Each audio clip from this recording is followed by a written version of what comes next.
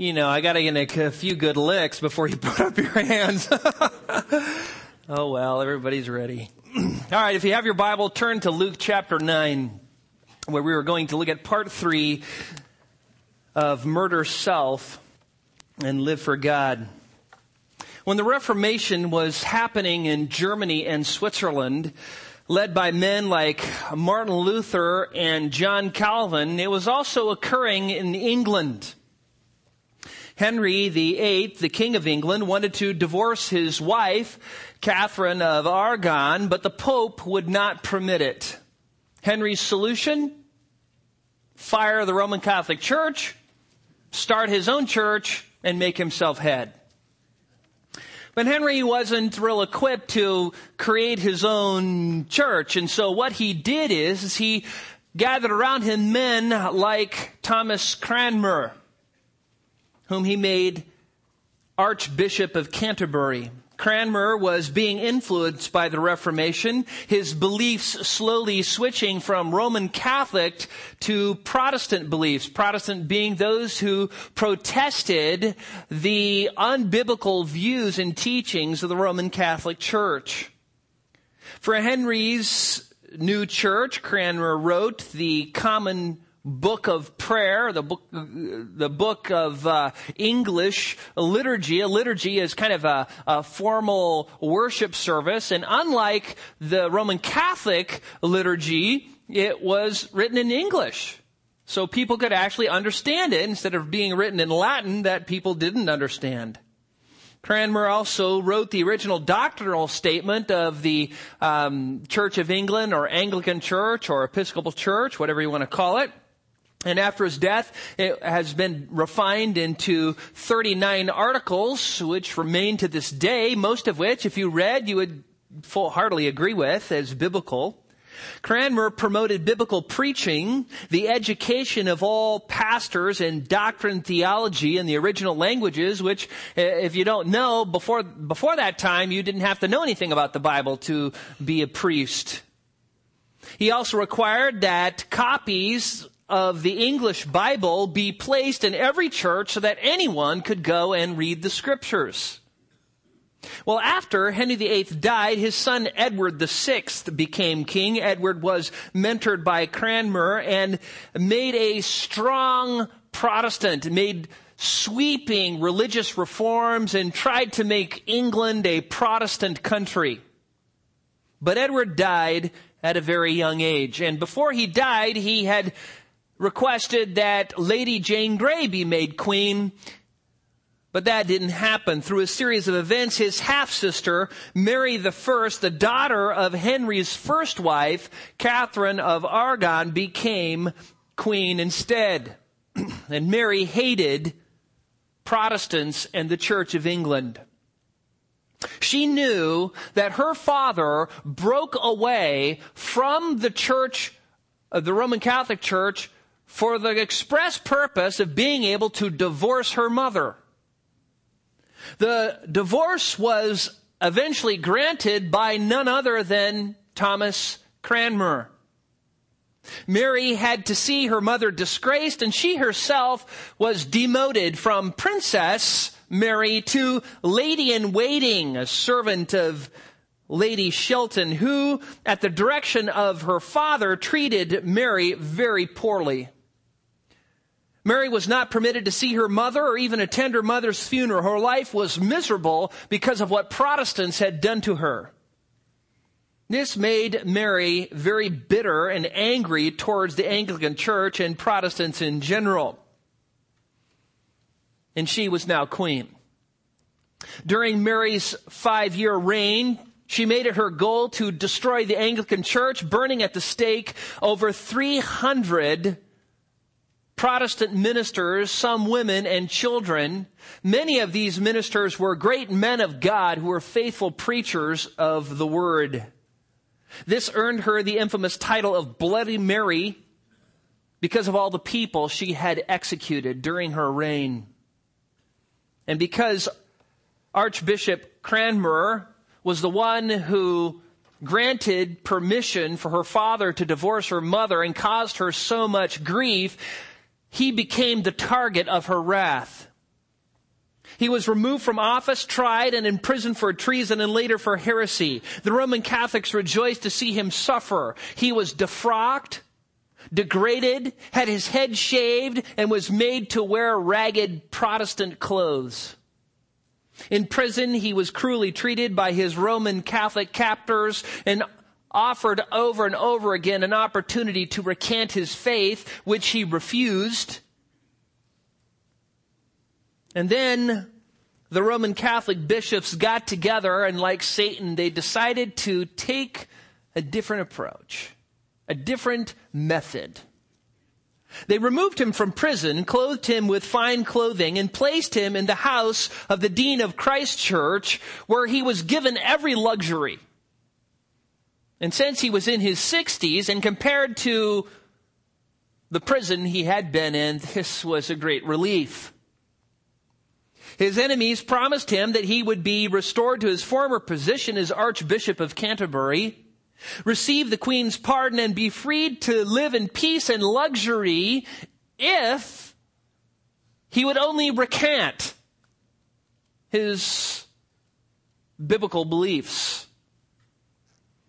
The thought of being restored to his former glory, having the Queen's favor, riches, luxury, dignity, honor, respect, and the luxuries of this world began to draw him into thoughts of compromise. And to help Cranmer recant, he was first asked to sign a very vague, ambiguous document, which he did with a clear conscience. 5 other documents, though, were brought before him over the course of time, each one explaining in more detail what was ambiguous in the first. And finally, a full recantation was placed before him, and having formed the habit of having signed all the other ones, he willingly signed it too. So where persecution had failed, indulgence triumphed. May this be a lesson to all of us. By signing the last document, he denounced his Protestant doctrines as unbiblical. He also affirmed the Roman Catholic doctrines he had formerly rejected. He recanted ever having opposed the Pope. Cranmer's recantation was immediately printed and distributed all over England in an attempt to deliver a death blow to the Protestant cause. And when Bloody Mary heard Cranmer had recanted, she was very pleased and decided to burn him at the stake, ignoring the promises that were made to him. And it was a sad day for the pleasures of the world, for the pardon of the Queen, for the approval of men and the fear of death. Thomas Cranmer sold his soul to the devil, who then betrayed him. Cranmer was ashamed of the gospel of Jesus Christ. Now you might be thinking to yourself, well, how could Cranmer do what he did? After all he knew, after all he had stood for, after all he had labored to accomplish, how in the world could he ever compromise the truth? And the answer, because Thomas Cranmer, like all of us, was a sinner. Peter did the same thing, didn't he? Think about Peter. He's called by the Lord. He hears Jesus teach. He sees Jesus do countless miracles, incredible miracles, the Mount of Transfiguration. He's even given power to perform miracles and cast out demons, experiences all of that. And then at the very end, when Jesus was being crucified, he denied Christ 3 times with cursing and oaths. Well, this morning we return once again to Luke chapter 9, verses 23 through 27. Jesus, in the previous context, has affirmed to his disciples that he is indeed the Christ, the Son of the living God. And he knows that if his followers go out and start proclaiming this message, it is going to be difficult on them. There's a hard road ahead for his followers. So Jesus wants to explain what it means to be a real Christian. Not the kind of Christian that you hear about today in the world, but a real Christian, a real follower of Jesus. So first, Jesus begins by letting everyone in the crowd know, and his disciples, that the first thing that must happen is you must die to self. Secondly, he informs them that by trying to live a selfish life, they're going to lose it. And by giving their life to him, submitting to him, and turning their whole life over to him, they're going to save it. And then Jesus reasons with us, saying, how is a man profited if he gains the whole world and yet forfeits his soul? And the implied answer is obviously nothing. You lose all if you lose your soul. And so we return to Luke 9. Follow along as I read, starting in verse 23. And he was saying to them all, if anyone wishes to come after me, he must deny himself and take up his cross daily and follow me. For whoever wishes to save his life will lose it, but whoever loses his life for my sake, he is the one who will save it. For what is a man profited if he gains the whole world and loses or forfeits himself? For whoever is ashamed of me and my words, the Son of Man will be ashamed of him when he comes in his glory and the glory of the Father and of the holy angels. But I say to you truthfully, there are some of those standing here who will not taste death until they see the kingdom of God. And as we have learned already, Jesus presents 4 necessary truths that all Christians must know and experience in their life if they're ever going to have the hope of being saved and getting to heaven. And the third one we come to this morning, the fear you must reject. After being saved by grace, we are then called to obey by grace. That is, we are called to take all of the gracious resources God gives us as Christians and live for Christ. It's pretty obvious. We quit living for self and Satan, we start following Jesus.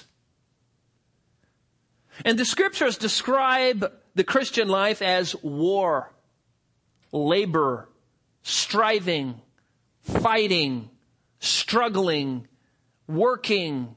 It is a life of discipline, of struggling against sin and self and Satan and the world. And there is one thing, though, that out of all the things that Christians are told to do, that is just the pinnacle of difficulty. You know, reading your Bible faithfully and consistently is hard.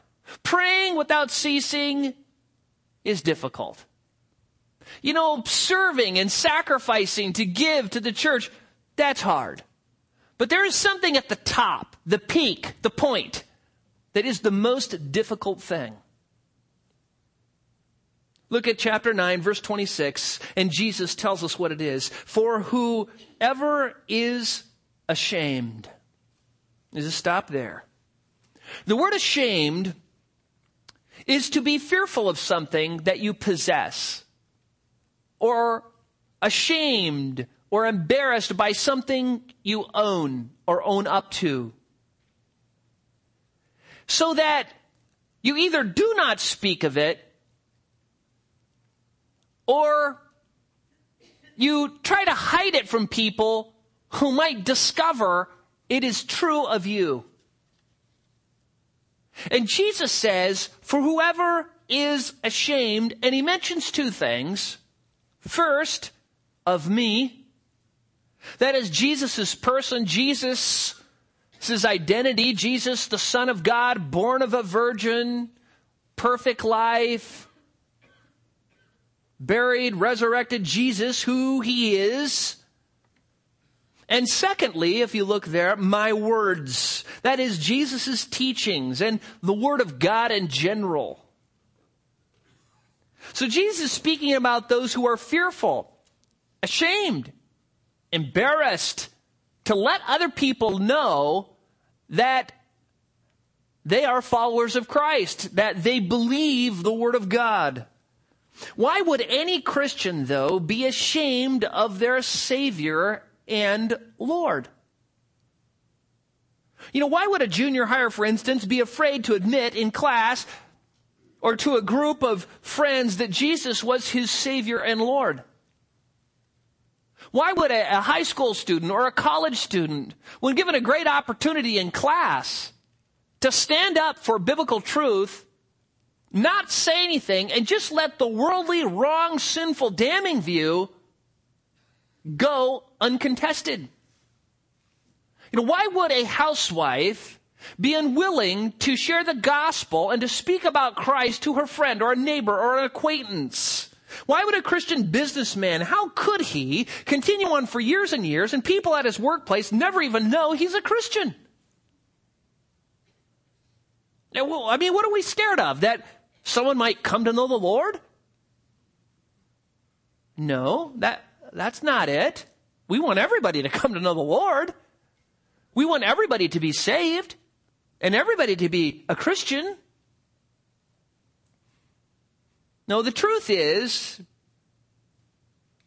those people don't speak because they're ashamed of Christ. And this is an act of idolatry. It is an act of idolatry because what we're doing is we love ourselves, we love our comfort, we love our own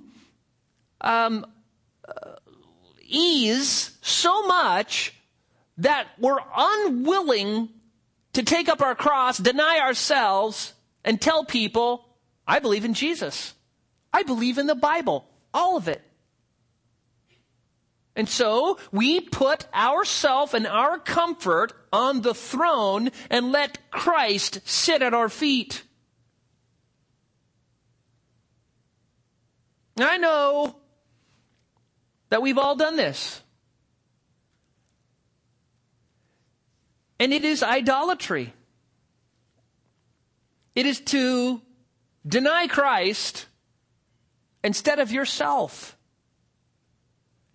And it's really being deceived into thinking you're a Christian when you're not. Now, I know what some of you are thinking right now, Jack, wait a second here. Are you telling me that if I don't speak up for Jesus, if I don't share the gospel, if I don't proclaim the truth of God's word, that I'm not saved?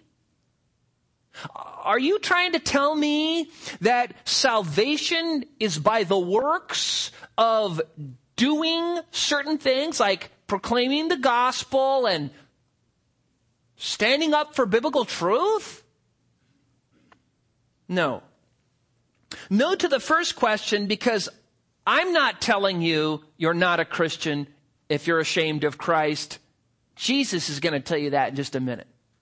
Secondly, no, you are not saved by proclaiming the gospel, and you are not saved by standing up for biblical truth. You are saved by grace through faith so you can stand up for the truth and proclaim the gospel. The Apostle Paul says in Ephesians 2:10, right after, he goes into 5 different reasons why we're saved by grace. For we are his workmanship, created in Christ Jesus for good works, which God prepared beforehand that we would walk in them.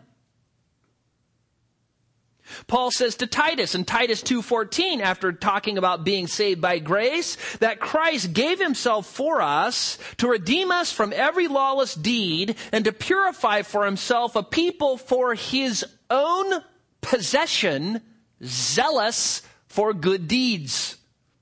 Paul, in Romans chapter 6, verse 4, after he's gone into extensive detail about salvation being by grace through faith, then says this, therefore, We have been buried with him through baptism into death, so that as Christ was raised from the dead through the glory of the Father, so we too might walk in newness of life.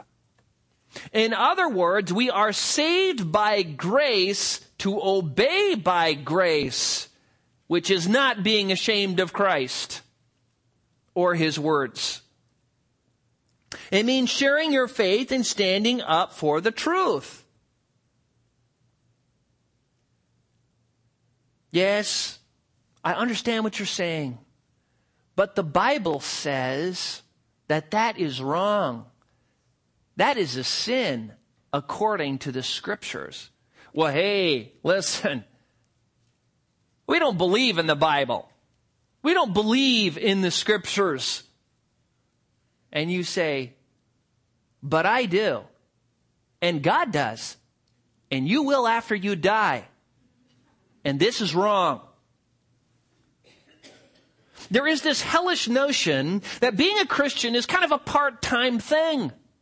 It's kind of like brushing your teeth. Oh yeah, you got to brush your teeth. But you know, your life isn't consumed with brushing your teeth, hopefully. It's like trimming your nails. Yeah, you got to do it. But you know, life isn't nail trimming. It's something you got to do periodically because it's just a necessity. And you know, being a Christian, you got to go to church and put in your couple hours a week. And then you can live for sin and self the rest of the time. That, people, is not Christianity. That is Satananity. Jesus wants you to spend and be spent for him and his truth in this world 24 hours a day, 7 days a week, not just on Sunday. And if you look at your life, if you look back at last month, last year, last year's, and you realize, you know, I don't tell anybody the gospel. I can't even remember when I shared my faith with anybody. I don't even remember standing up in front of a group of unbelievers and saying, I believe the gospel. I believe Jesus rose from the dead, died on the cross for my sins. The Bible says this is wrong or that's wrong or this is right. I can't even remember a time. If this is you, by all means, doubt your salvation. A great preacher, Henry Ironside, told this story which happened to him shortly after being saved. He was only a boy, and he was street preaching. This is what he recounts. When I was only a lad at a Saturday night meeting on the street corner in which I was participating, along came some of my schoolmates. And they were dumbfounded at seeing me in this meeting. And they listened in amazement when I witnessed for Christ. On Monday, when I came to school, they greeted me derisively, shouting, Hallelujah! And I said, Praise the Lord. And they said, Praise the Lord. And I said, Amen. And some who were kind to me said, Harry, what do you mean by turning religious? You are throwing your life away. Why, says Ironside, that is just what I intended to do. And it came to me so clearly, and I am thanking God that he, in his grace, started me that way. What do people see when they look at your life? Do they see what they saw in Henry Ironside's life? Man, you're throwing your life away to this religion thing. You're wasting yourself on Jesus and church and the gospel and living for this myth called Jesus. That's what you want them to see. Do they see you denying yourself, taking up your cross and following after Jesus and not just on Sunday for a couple hours? Be assured, even true believers at times are ashamed of Christ and his word sometimes. You know, I grieve those times in my own life when I'm so caught up in the things of the world and I kind of have this agenda. I'm very linear. I get these kind of agendas and I get these plans and I just kind of grind through them.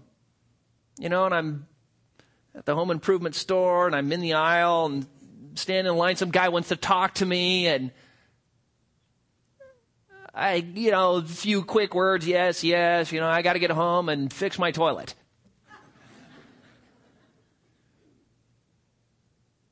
And so I get through the line and I'm driving away and all of a sudden the Holy Spirit is able to grind through my stubborn heart. And I realize, man, what am I doing? Is this guy's soul more important than my toilet? And I know the answer. It's like, well, I can't plead ignorance. I know the gospel. What's my problem? I'm ashamed of Christ is the problem. Wrong priorities is the problem.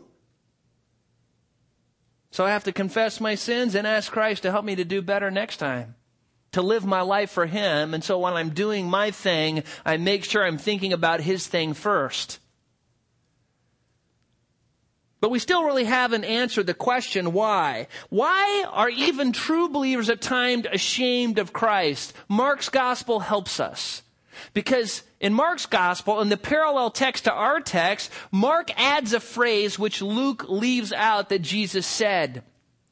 Mark 8, and I think it's, somebody said I got this wrong. Let me just go over there and make sure. I have lots of friends who come up afterwards and say, you quoted that wrong. Mark 8:32.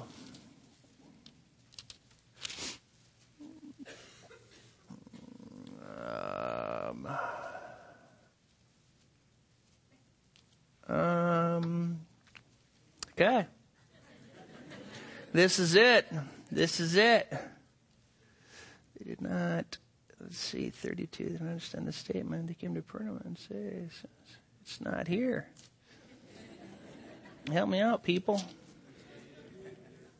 Who's ashamed of me and my words? Where is it? 38. There it is. See? There we go. 38. There it is. That's what you need. 38. For whoever's ashamed of me and my words, and here's the phrase. Thank you. Bless you, children. In this adulterous and sinful generation. That is the phrase that Luke leaves out. And what's good about that phrase is it gives us the reason why people are ashamed. And Jesus says the first reason is because we live in a sinful generation. A world that is controlled by the architect of sin himself, Satan. Satan has been very successful at giving Jesus Christ a bad reputation. It's kind of like Russia during communism. People were convinced that certain truths were lies and certain lies were true. In all sincerity. Well, many in the world believe that those who boldly share the Christ and believe the Bible, they're monsters. They're narrow-minded bigots and homophobics and clinic bombers. The Puritans are a classic case in point. What comes to your mind when you hear the word or read about the word Puritan or puritanical? It's a slam. And yet the Puritans, beyond all cavil, were the most godly, biblically literate, evangelically minded group of people that has ever lived.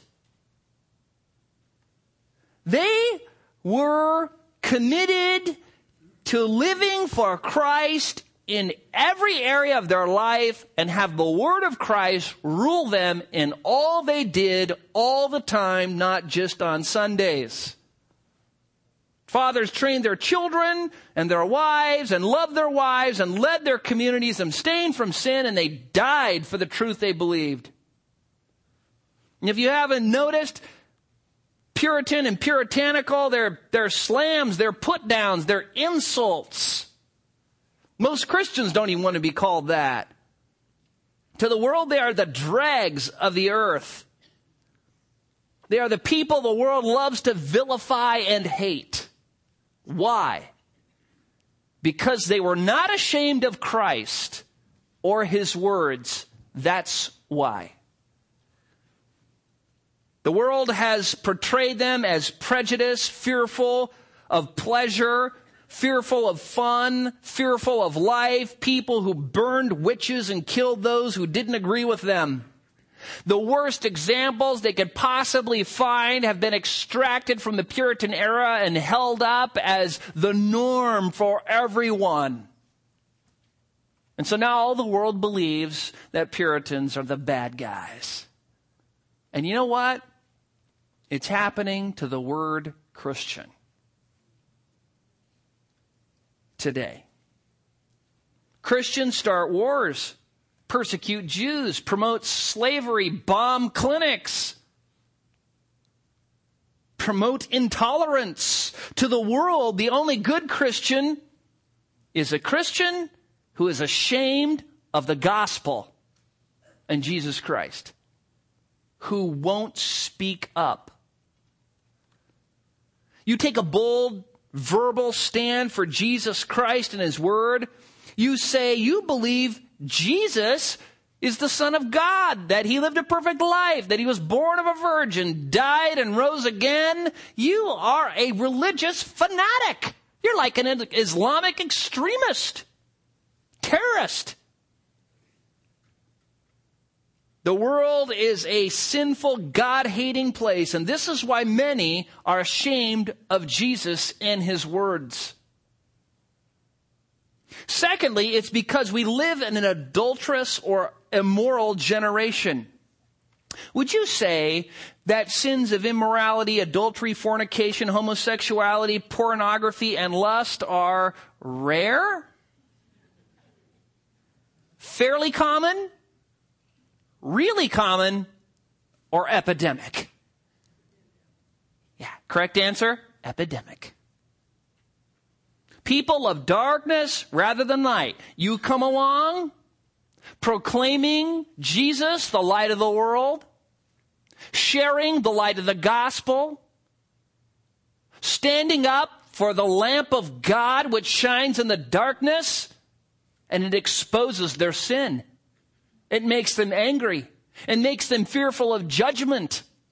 And so they switch subjects, run away, or get angry at you. Does this remind you of anything? Maybe John 15, 18 through 20, where Jesus said, if the world hates you, you know that it has hated me before it hated you. If you were of the world would love its own. But because you are not of the world, but I chose you out of the world, because of this, the world hates you.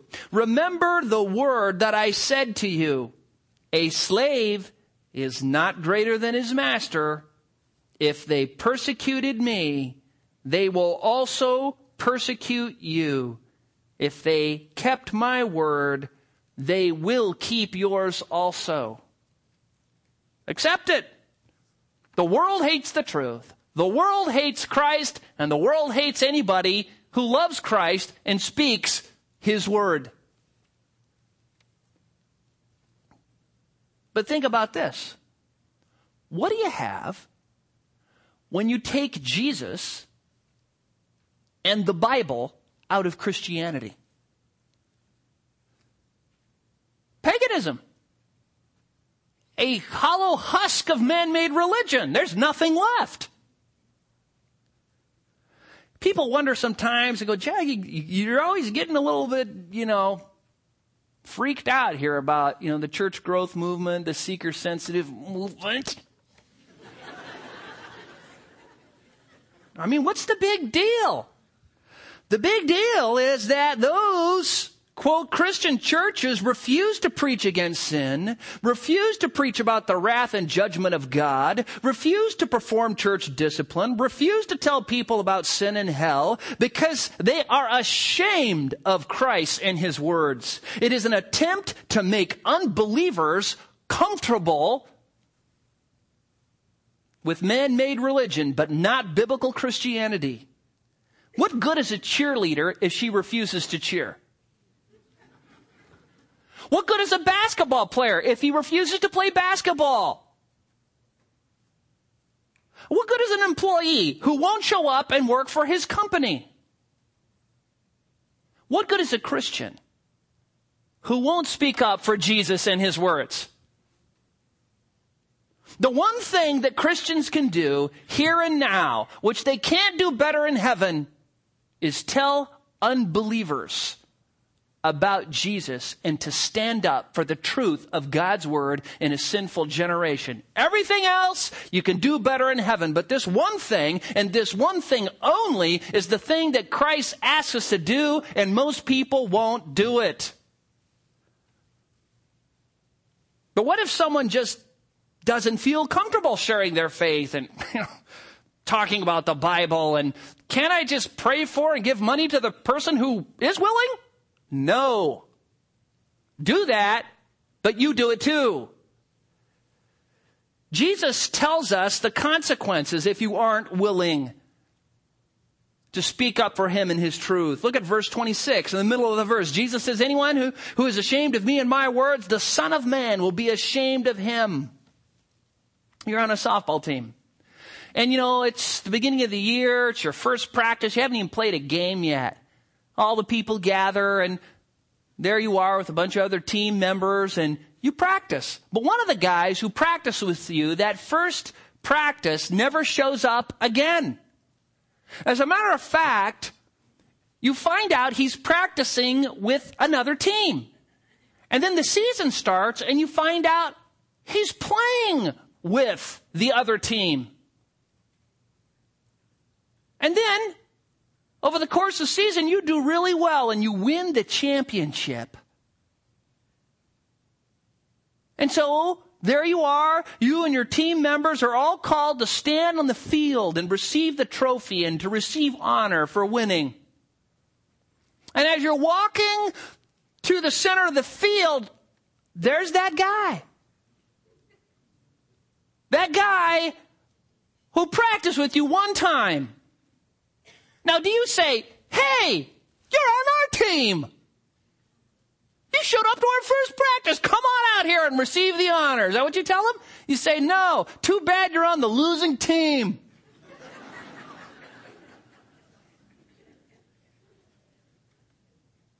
Too bad you sided with the wrong guys. And this, Jesus says, is what will happen to those who are ashamed of him and his words. He will be ashamed of them. It doesn't matter how religious you are. It doesn't matter how well you know the Bible, how often you go to church, how many good deeds you've done, how much money you've given, how morally upright, and how many mountains of good intentions you have. If you are going to be a Christian, you must follow Christ, which is a life of saying no to self and speaking up for Jesus and his words. Paul had it right in Romans 1:16, right before he shared his huge gospel. I am not ashamed of the gospel, for it is the power of God for all who believe. I mean, think about it. Are we scared that someone's going to get saved? Jesus says he will be ashamed of you if you are ashamed of him. And his words in this life need to control what we do. Now you may be thinking to yourself, well, Pastor Jack, okay. All right. You're scaring me. Jesus is going to be ashamed of me. And I admit it. I've blown it. And there's been times when I haven't done what Jesus has wanted me to do, and I feel terrible about that, but I still get to go to heaven, right?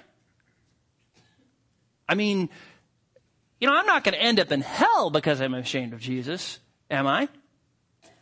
Well, let's see what the text says. First, we can surmise from verse 26 that this is no light matter, because the shame that is received is a Trinitarian shame. Notice they receive their shame. Look at the end of verse 26.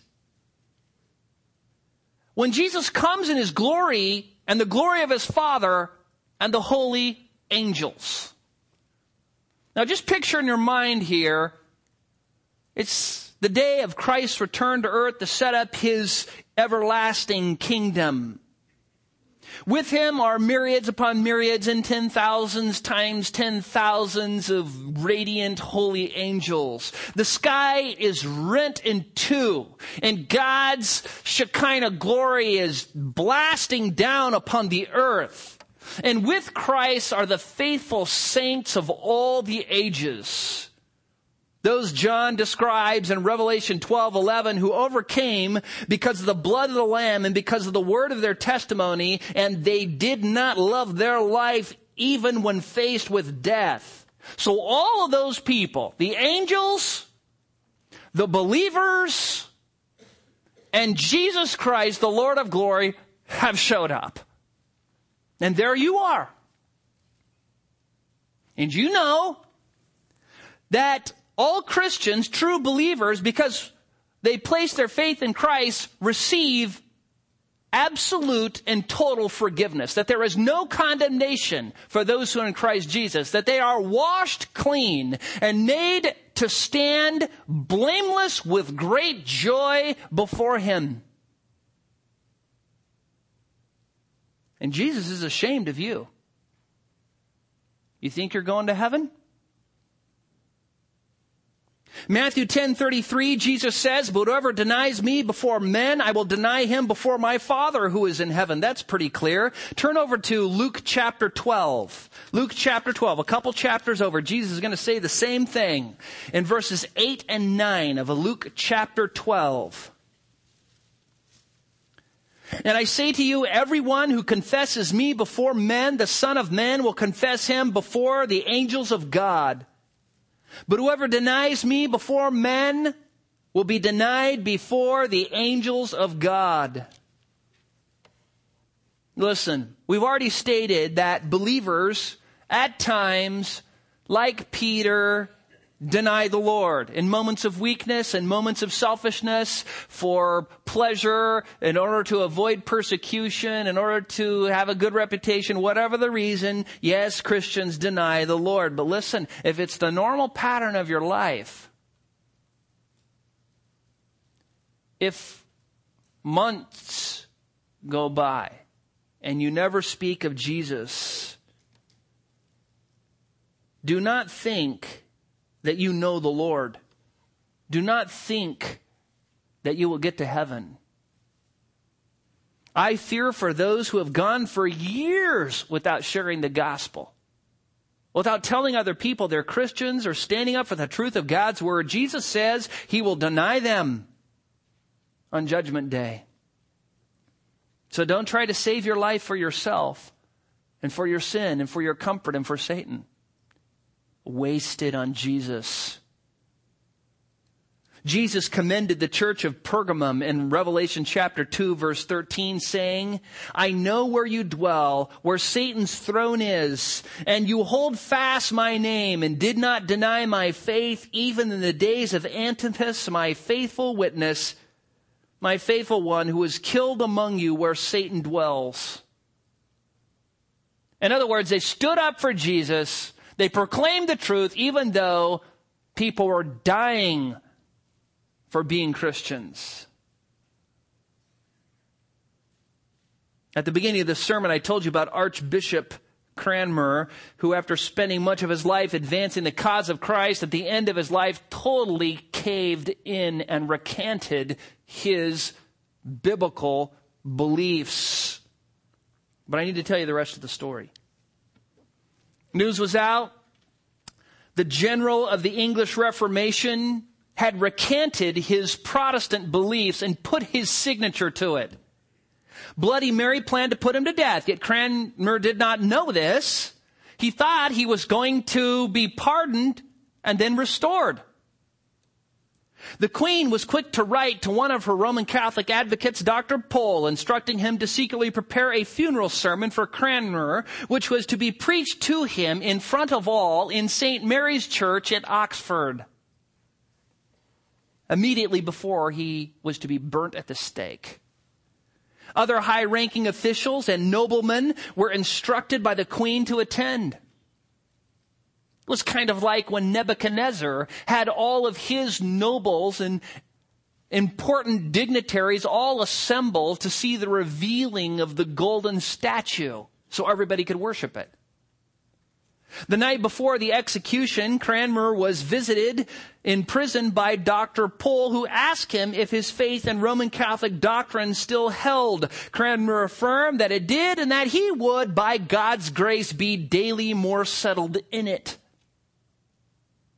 About 9 a.m. the next morning, Bishop Bonner, who participated in mocking and degrading Cranmer publicly, led him in great procession from Bocardo prison to St. Mary's, as if Cranmer was some sort of captured king and he was a great military general parading him through in victory triumph. Cranmer was still clothed in his ragged peasant clothing. Many Protestants stood along the way grieving and wondering how Cranmer could deny the faith. And when they arrived at St. Mary's, the church was packed with grief-stricken Protestants and rejoicing and jeering Roman Catholics who eagerly desired to hear Cranmer recant his Protestant beliefs in front of all. Cranmer was placed in front of the church on a crude makeshift platform where he knelt and prayed. Dr. Pole began to preach Cranmer's funeral sermon, praising God Almighty, who had brought Cranmer back to the true faith, even though he had committed such atrocious crimes against the church, against the Pope, and against the people of England. At the very end of his sermon, Dr. Pole exhorted Cranmer to take his death well. And Cranmer realized for the first time he was going to be burned at the stake. Dr. Pole then said, "Brethren, lest anyone should doubt of this man's earnest conversion, you shall hear him speak before you." Then he turned to Cranmer and said, "Master Cranmer, openly express the true profession of your faith, that all may understand that you are Catholic indeed."